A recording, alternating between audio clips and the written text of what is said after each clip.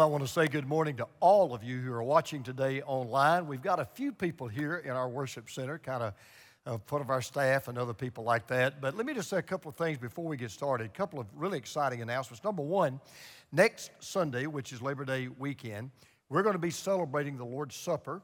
We're going to be doing it obviously online. And so I want to ask you and your family to go ahead, get to the grocery store sometime this week, get some bread and get some grape juice and get ready. We're going to be doing that together in your homes as families. Invite your neighbors that are believers if they'd like to be a part of that.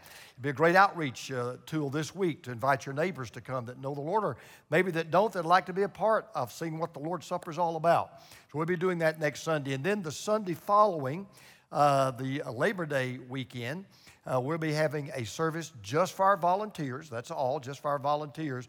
But then this third Sunday in September, we will be opening our services up to anybody that wants to come. We talked about that last week. We've given you more details about that. Looking forward to it. Can't wait to see a lot of our folks come back. And of course, as always, we encourage those of you who, for whatever the reason, you're not comfortable, you may be elderly, you may have pre-existing conditions, whatever. We don't want you to come. We don't want you to feel guilty for not coming. You can still continue to worship with us online. So let me begin by telling you today about a man named David that is in heaven. But Teresa and I met him back when we were young. In fact, we've only been married a couple of years. I was in seminary full-time, and I was pastoring full-time. I'd just gone actually to my second church, which was quite a step up in terms of responsibility. So frankly, I had my hands full, and meanwhile, we had just had our first child, James Jr. He was just a month old.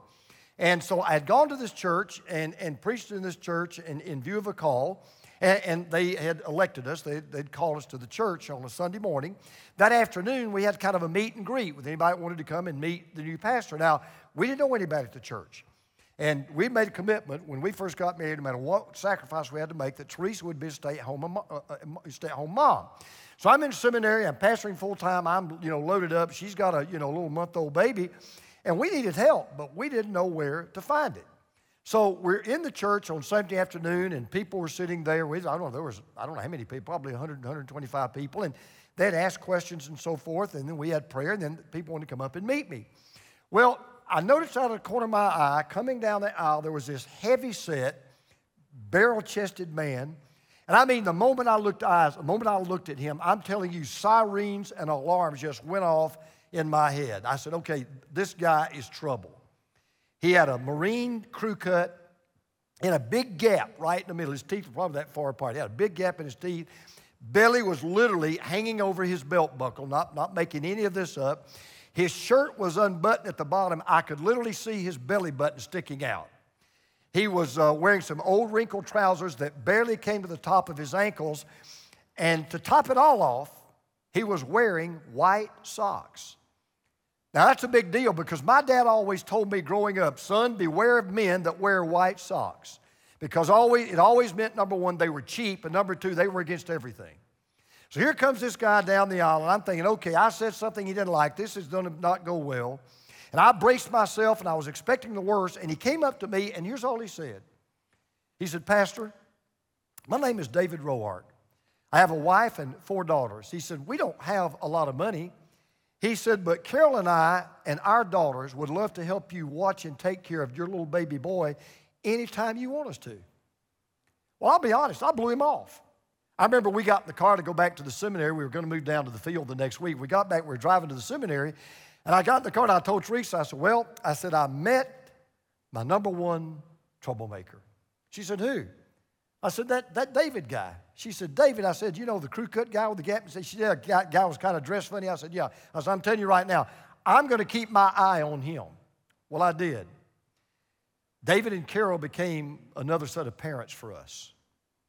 They became a third set of grandparents to my baby boy and later to Jonathan. They became just like family, and they're still that way today. I almost missed out on one of the greatest friendships I've ever had. I almost missed out on one of the sweetest, most precious, most treasured relationships I've ever known. You know why?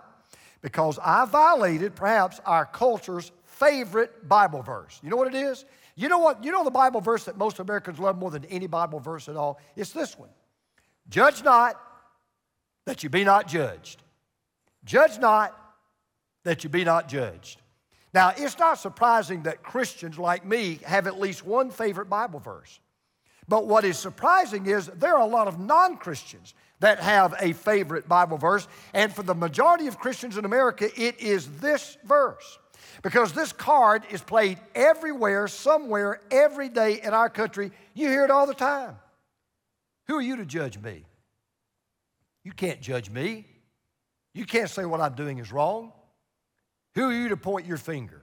Who are you to even try to bring judgment to me? I mean, even people that don't believe the Bible, even the people that don't even like the Bible, they love to quote this verse with relish. Judge not, that you be not judged.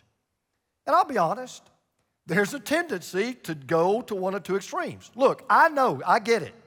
There are some people, the moment they get out of their bed, they exchange their pajamas for judicial robes. I mean, they get up and they're the kind of people, they're going to judge anything and everybody that moves for just about any reason. There are people like that. I pastor them, I know they're there. But I don't think that's our biggest problem today. The other extreme, which I think is more prevalent, is more and more people now won't judge anything or anybody for any reason. They just want to go along to get along.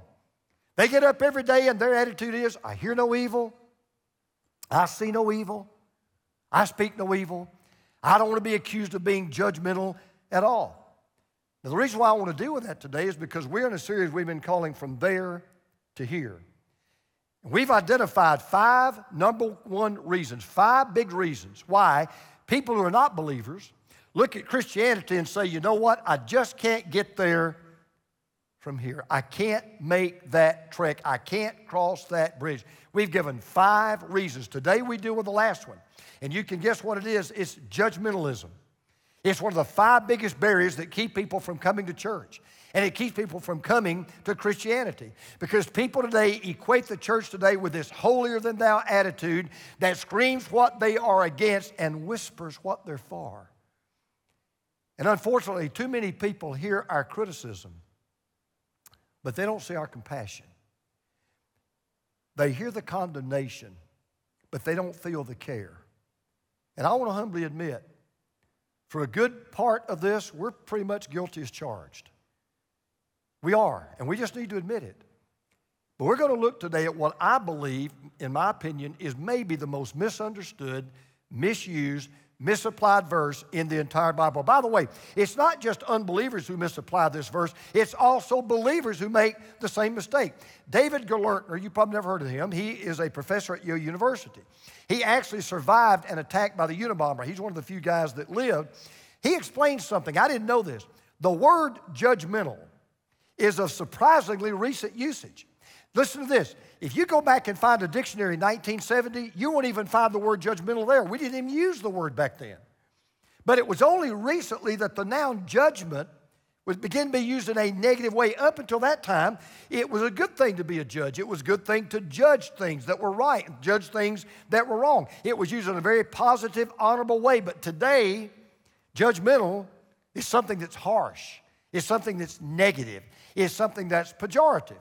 So what we're going to do today is we're going to dive into exactly what Jesus meant and exactly what Jesus didn't mean. We're going to look at exactly what Jesus said and exactly what he did not say. But let me just say this.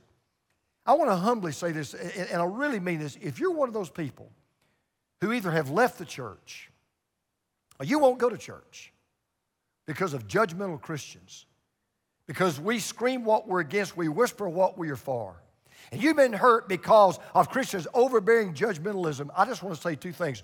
Number one, I apologize. I ask on their behalf your forgiveness. We don't want to be that way. I can tell you as pastor of this church, we do not want to be known as a church where people find judgment. We want to be a church where people find grace. So if you're one of those people and you've been hurt, your family's been hurt, your parents were hurt, whatever, and that's why you've kind of cut us out of the picture, would you just give us one more chance? You've come to the right place today. You're going to hear the right word. So let's just look clearly at what Jesus meant by what Jesus said. He actually said 3 things.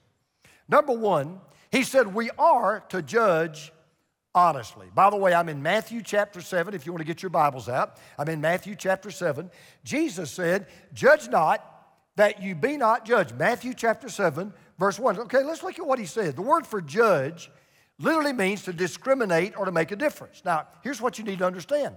That word is not always used in a negative fashion. Nowhere in the Bible is it always used that way as it is here. Here's what it means here.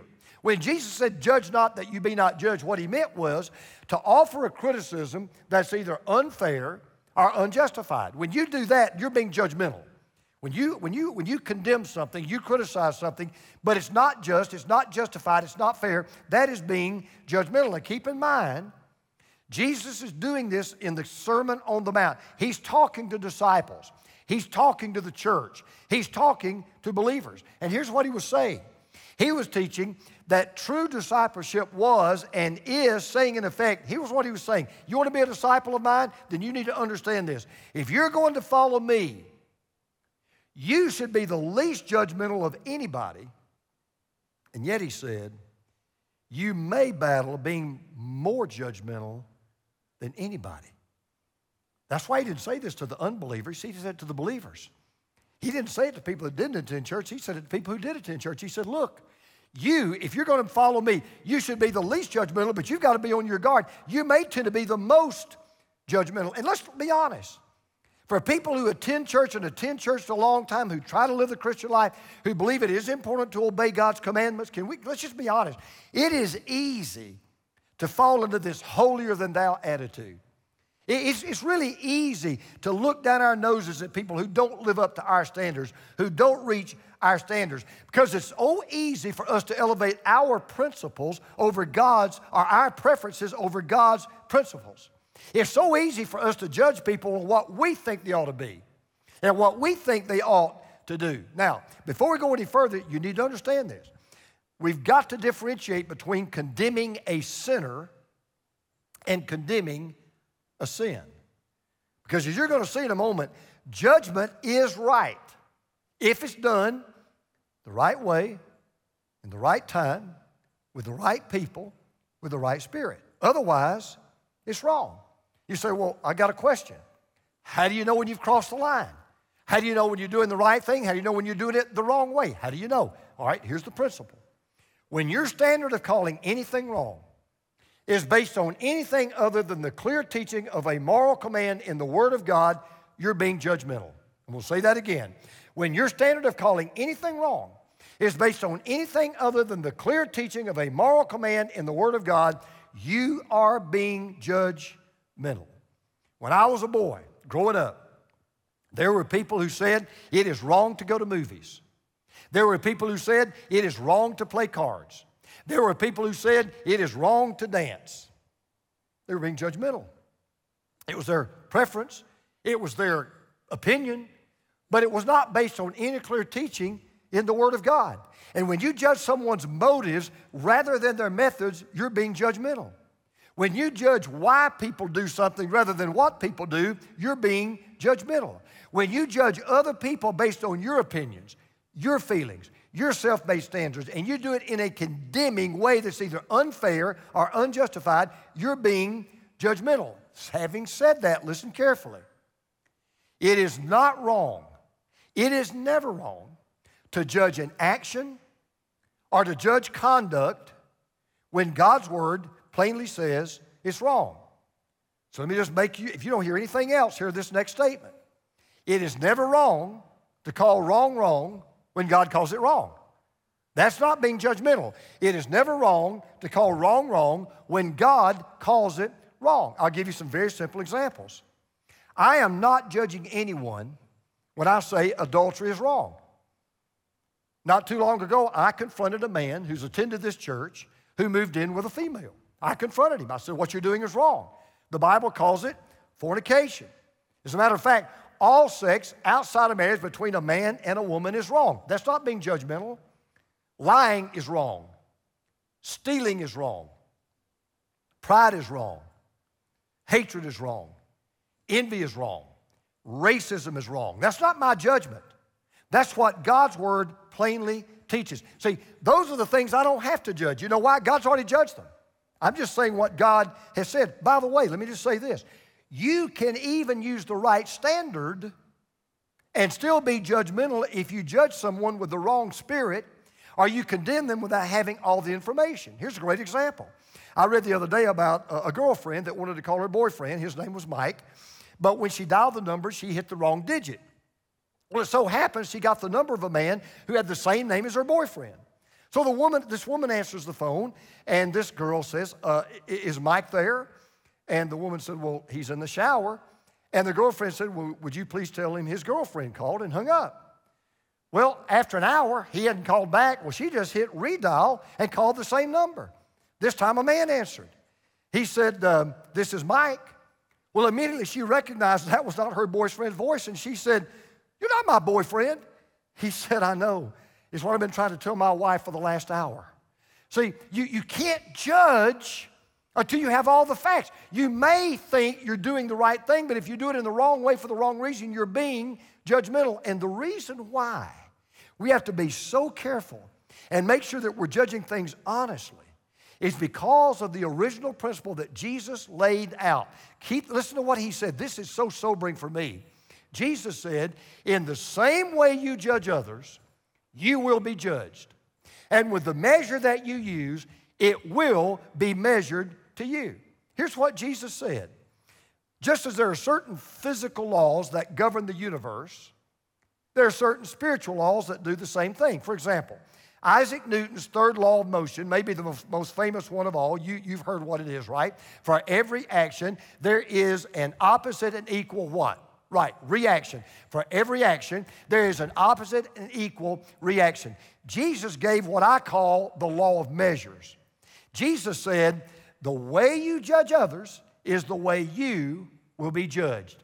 How you judge other people is exactly how other people will judge you. So when Jesus said, judge not that you be not judged, the first thing he was really saying was, judge honestly. Here's the second thing Jesus said. We are to judge humbly. We're to judge honestly, right way, right place, right standard, right reason. But he says we are to judge humbly.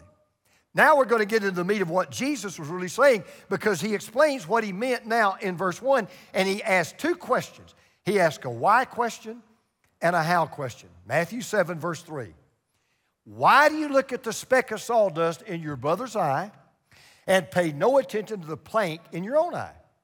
How can you say to your brother, let me take the speck out of your eye, when all the time there's a plank in your own eye?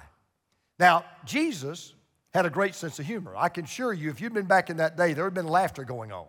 Because Jesus paints this picture that's just hilarious. He said, here's a man focusing like a laser beam on a speck of sawdust in one man's eye, while he's got a 2x4 sticking out of his own. As a matter of fact, the word for speck literally means splinter. Now, do you know what a speck is, right? You know what a speck is? You know what a splinter is? A splinter is just a piece of a plank. That's all it is. So here's a man that's got a splinter in his eye, but you've got a plank in yours. A splinter is just a piece of a plank. What was Jesus saying? He's saying something that we all know is true. This is a great psychological truth. I'm not even a psychologist. Do you know what we tend to criticize in other people so much of the time? We criticize faults in other people that we have in our own lives. We just project it onto them. Let me give you a great example. Have you ever noticed that people who gossip about people who gossip? You ever notice that? People who gossip about people who gossip. Finding someone else's fault is just a chip off your block. See, and by the way, this is just a basic principle of human nature. Look, I do the same thing. We tend to see a splinter in someone else's eye as a log. We tend to see a log in our eye as just a splinter. I'm going to confess. I tend to look at other people's faults with a microscope, and I look at my own faults with a telescope. I tend to really take notice of somebody else's faults, but I give myself a lot of grace to my faults. You know why? Because we all have blind spots. Did you know that? By the way, I didn't know this till I was listening to this message. Did you know that everyone literally has a blind spot? I didn't know this. If you're an ophthalmologist, you know this. The place where the optic nerve passes through the optic disc in your eye is a literal blind spot that we all have. Everybody has it. It's about 7.5 degrees high and about 5 degrees wide. You say, well, why don't we notice them? Because our brains have been wired to kind of just blank them out. It's the reason why no matter how great a person you are, you think you are, we're all guilty, and I'm one of them. We are all guilty of misjudging, misinforming, misunderstanding. Now, I want to be honest. I pastored 5 churches. I have never pastored a church yet. I've pastored 5 of them that I didn't have what I call spec inspectors. Every church I've ever pastored has had spec inspectors. Every church I've ever pastored has what I've called splinter specialists. I mean, they are experts at finding fault. Their spiritual gift is offering criticism. They love to pass judgment. And we all have to battle the same problem. See, we've got 20/20 vision when it comes to his fault. We've got 20/20 vision when it comes to her fault. We've got 20/20 vision when it comes to their faults. But when it comes to our faults, we're blind as a bat. And the point that Jesus is making is very simple. He says, look, before you're so quick to judge other people, why don't you start with yourself? I got convicted just working on this message, and this thought came to me. You know, James, maybe if you started judging other people more, maybe you judge other people less. So here's a thought. If you want to see what you look like, what do? You look in a mirror. If you want to see what other people look like, what do? You look out a window. What Jesus is saying is, before you look out the window, look in the mirror. That's what he's saying. He's not saying don't look out the window. That's not what he said. He said before you look out the window, look in the mirror. So the next time you spot a splinter in someone else's life, make sure you don't have a log in your own. So the point is, it's not that we're not to judge wrongdoing. We are. It's not that we're to call out whatever is wrong if God calls it wrong. But he says we are to do it with all humility. So here's a good rule to follow. Confession of our faults must always come before criticism of others' faults. Before you criticize anybody or judge me, Lord, am I guilty of this? Is there something in me I need to correct? There was a little girl that was watching her mother do dishes one evening, and she suddenly noticed the way the light shined on her mother's hair that there was some white hair mixed in with her mother's red hair. She said, Mother, why are some of your hairs turning white? Well, the mother thought, this is a great teachable moment. She said, well, honey, that's because every time you do something wrong, and every time you make mother cry, every time you break mother's heart, one of her hairs turns white. She was feeling so smug and so good in what she had said. And then the little girl said, well, Mama, how come all of Grandma's hairs are so white? Now, here's the point. We're to judge honestly, but we're also to judge humbly. Before you go looking for the speck, look for the plank. Before you look out the window, look in the mirror. Then Jesus kind of draws it all up with a bow with the third point that a lot of people don't want to miss or don't want to know or they purposely miss. Jesus said, we are to judge helpfully. Honestly, humbly, but helpfully. Now we're going to see why it's so important to take a text and put it in context. There's an old saying I learned in seminary that any text without a context is just a pretext, and that's true. And there's no more verse subjected to this than this verse in Matthew chapter 7. Judge not that you be not judged. And if you just leave it there, you say, well, I guess I can't say anything about anybody if they're doing wrong. I just got to keep my mouth shut. No, you got to put it in context. And this is a great example. See, if Jesus had just stopped at verse 1 and gone on to another topic, I'd been done 30 minutes ago or 20 minutes ago. I mean, that kind of settles the matter, right? It would be an absolute statement. Don't judge or you'll be judged. Okay, I won't. But then you go down to verse 5 and you say, oh, now I understand what you meant. Listen to what Jesus said. He said, you hypocrite. What's a hypocrite? A hypocrite is someone that spots the speck but doesn't look at the plank. That's a hypocrite. He said, you hypocrite, first take the plank out of your own eye, then you will see clearly to remove the speck from your brother's eye. Now, put a circle around that word hypocrite. That's who he's talking about, hypocrite. You remember we talked about this earlier. Hypocrisy is one of the 5 barriers to belief. Here's what a hypocrite is. You ready for here's what a hypocrite is. A hypocrite is someone who always looks out the window but never looks in the mirror. That's a hypocrite. A hypocrite is someone who always focuses on the splinter, not the plank. That's a hypocrite. So notice what Jesus said. He did not say, don't you ever look out the window and judge anything that's wrong. You be quiet. Hear no evil, see no evil. No, he didn't say that. What he said was, first look in the mirror and see where you may be wrong. And the reason why most people misunderstand what Jesus said is because, to be honest, they try to make Jesus say something he never said, and they try to make Jesus mean something that he never meant. Because there are 2 key words in this verse, the word first and the word then. See, everybody wants to remember the first clause. First, take the plank out of your own eye. But they want to forget the then clause. Then you take the speck out of the other's eye. So what Jesus was saying was real simple. Yes, there is a right time, and there is a right way, and there is a right place, and there are right people who can exercise right judgment. However, Jesus said, judgment should begin at home. It should start with you. It doesn't begin with the other person you see out the window. It begins with the you that you see in the mirror. So here's the point. Contrary to what our culture believes, Jesus is not forbidding judgment that's done at the right time, at the right place, and the right way, with the right spirit. As a matter of fact, listen to this. Did you know that one of the marks that you are a spiritually mature Christian? Did you know that one of the marks you are a really fully devoted follower of Jesus Christ is that you judge others accurately? Don't take my word for it. A man by the name of Paul, the Apostle Paul, wrote these words. He said, the spiritual person, you consider yourself spiritual? So yeah, I try to be. Then you judge all things. That's not a contradiction. That's a clarification. You judge all things. It is not wrong to confront a person if there's sin in that person's life. As a matter of fact, let me just go further.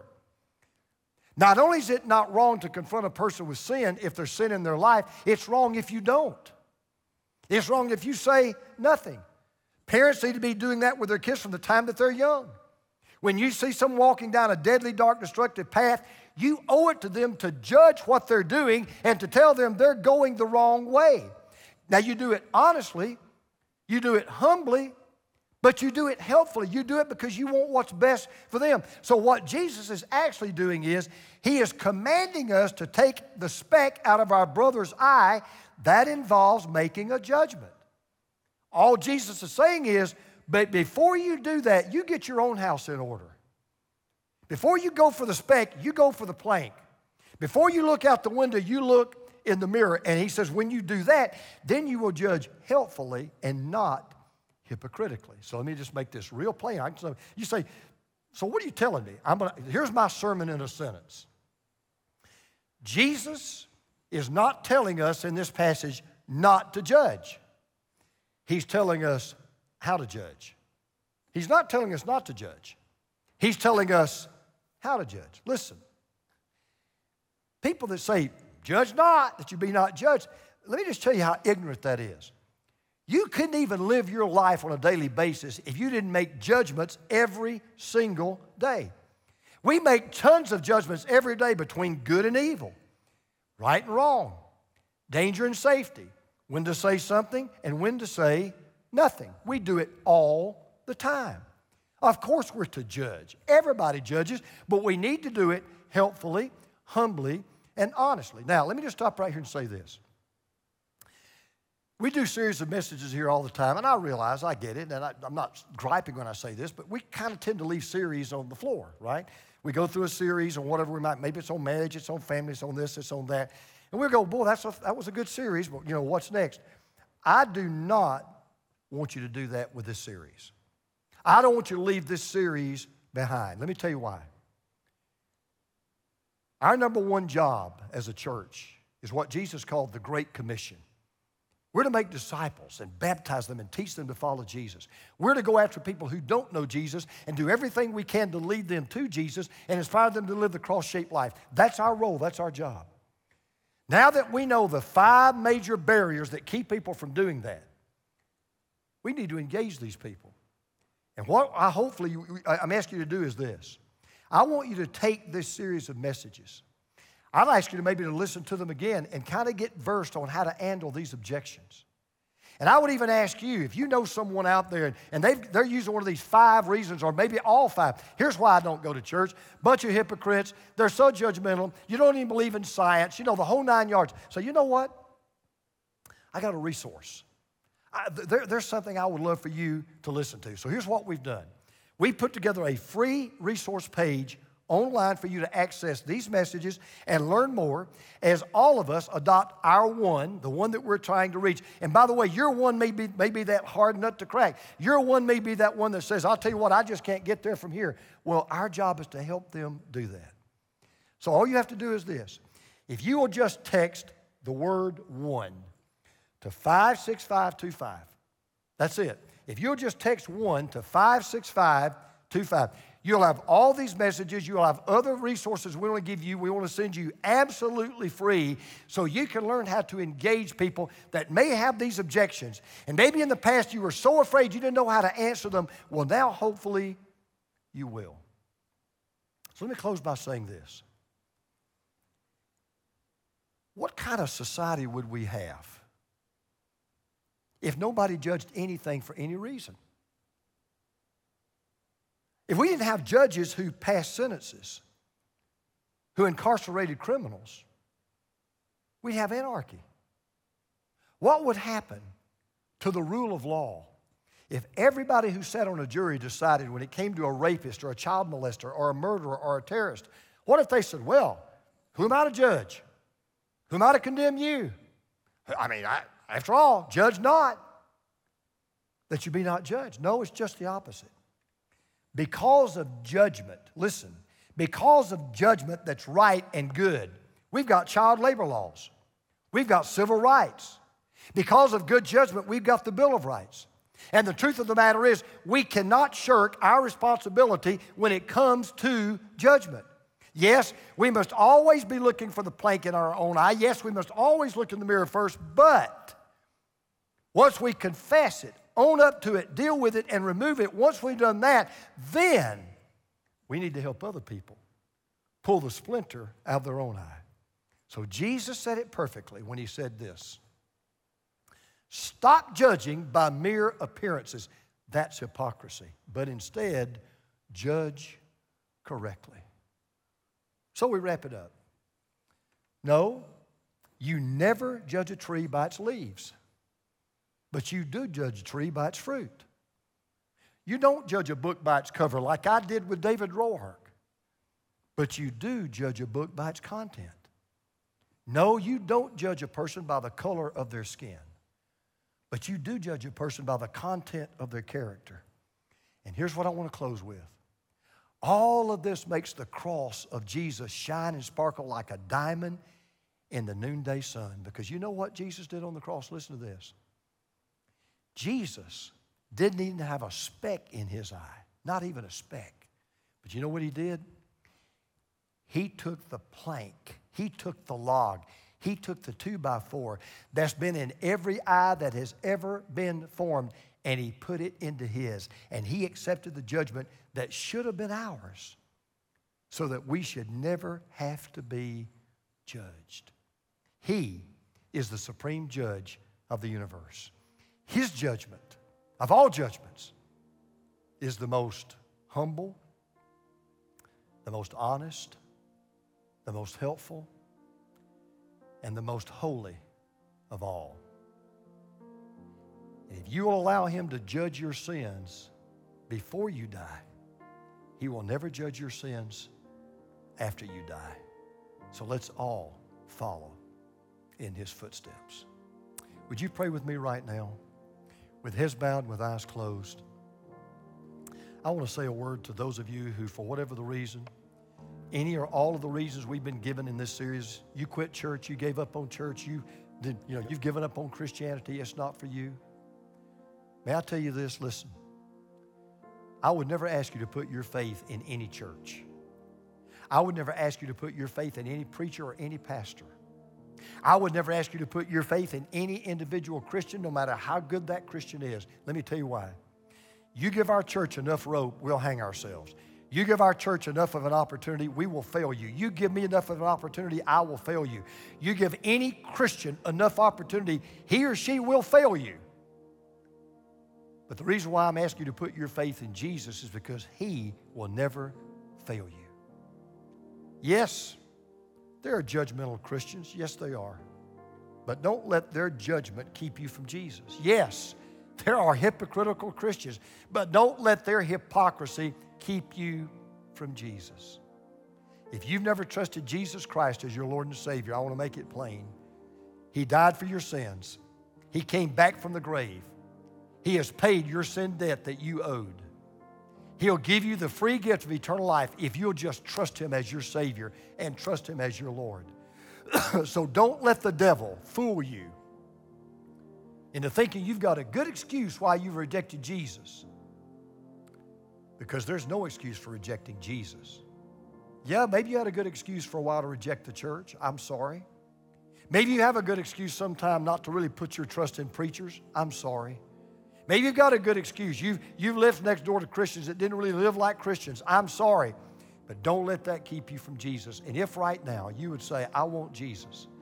I want to trust Christ as my Lord and Savior. I want to know I'm forgiven of my sins. I want to know I have eternal life. Then just say this to Jesus right now. Right now, just say this to Jesus. Say, Lord Jesus, I'm a sinner just like everybody else. I need a Savior. I believe you are that Savior. I believe you died for my sins. I believe God raised you from the dead, and I believe you're alive right now. So, Lord Jesus, come into my heart. Save me. Forgive me of my sins. I repent and turn away from my sinful ways, and I ask you to come into my heart as my Lord and my Savior. Okay, hey, put your eyes back on me for a minute. You prayed that prayer? Yes, I did. Did you mean it? Yes, I did. Well, here's the good news. When you mean business with Jesus, He means business with you. Do me one favor, very easy. If you prayed with me today to receive Christ, you made a decision to follow Jesus, would you either go to crosspointchurch.com/decision, or would you just text Yes Jesus to 56525? Either one. Not only do we want to hear from you, we would love to send you some follow-up information free that will help you get started in your walk with the Lord. It may be that you've decided that, you've never been biblically baptized. I talked to a man just this past week who needs to follow Christ in baptism. And he's going to be following Jesus in baptism very soon in our church. Maybe you've never been biblically baptized either. Some of you may say, I didn't know about your church till I got online, but I'd like to be a part of your church. We can start that membership process for you. Just go on there, and we'll send you the information that you need. So as we wrap up this day and wrap up this service, first of all, thanks for watching. It means the world to us. Let us hear from you. Got any questions or concerns? We've got people right now ready to answer those questions and concerns. So remember, two big things. Number one, we're doing the Lord's Supper next Sunday. Get ready to do that. And then, in about 3 weeks, we'll be seeing you back here at our 9:15 service. Father, in the name of Jesus, thank you for the message. Thank you for your word. Thank you for the fact that if we'll come to you ahead of time, we can settle our case out of court. If we'll let you judge our sins now, you won't judge our sins later. And Lord, in those times when we have a responsibility to confront a brother or a sister or a friend or a neighbor and just try to help them be what God wants them to be and do what God wants them to do, oh God, may we do it humbly and honestly and helpfully. And we pray this in the name of Jesus. Amen. Have a great day.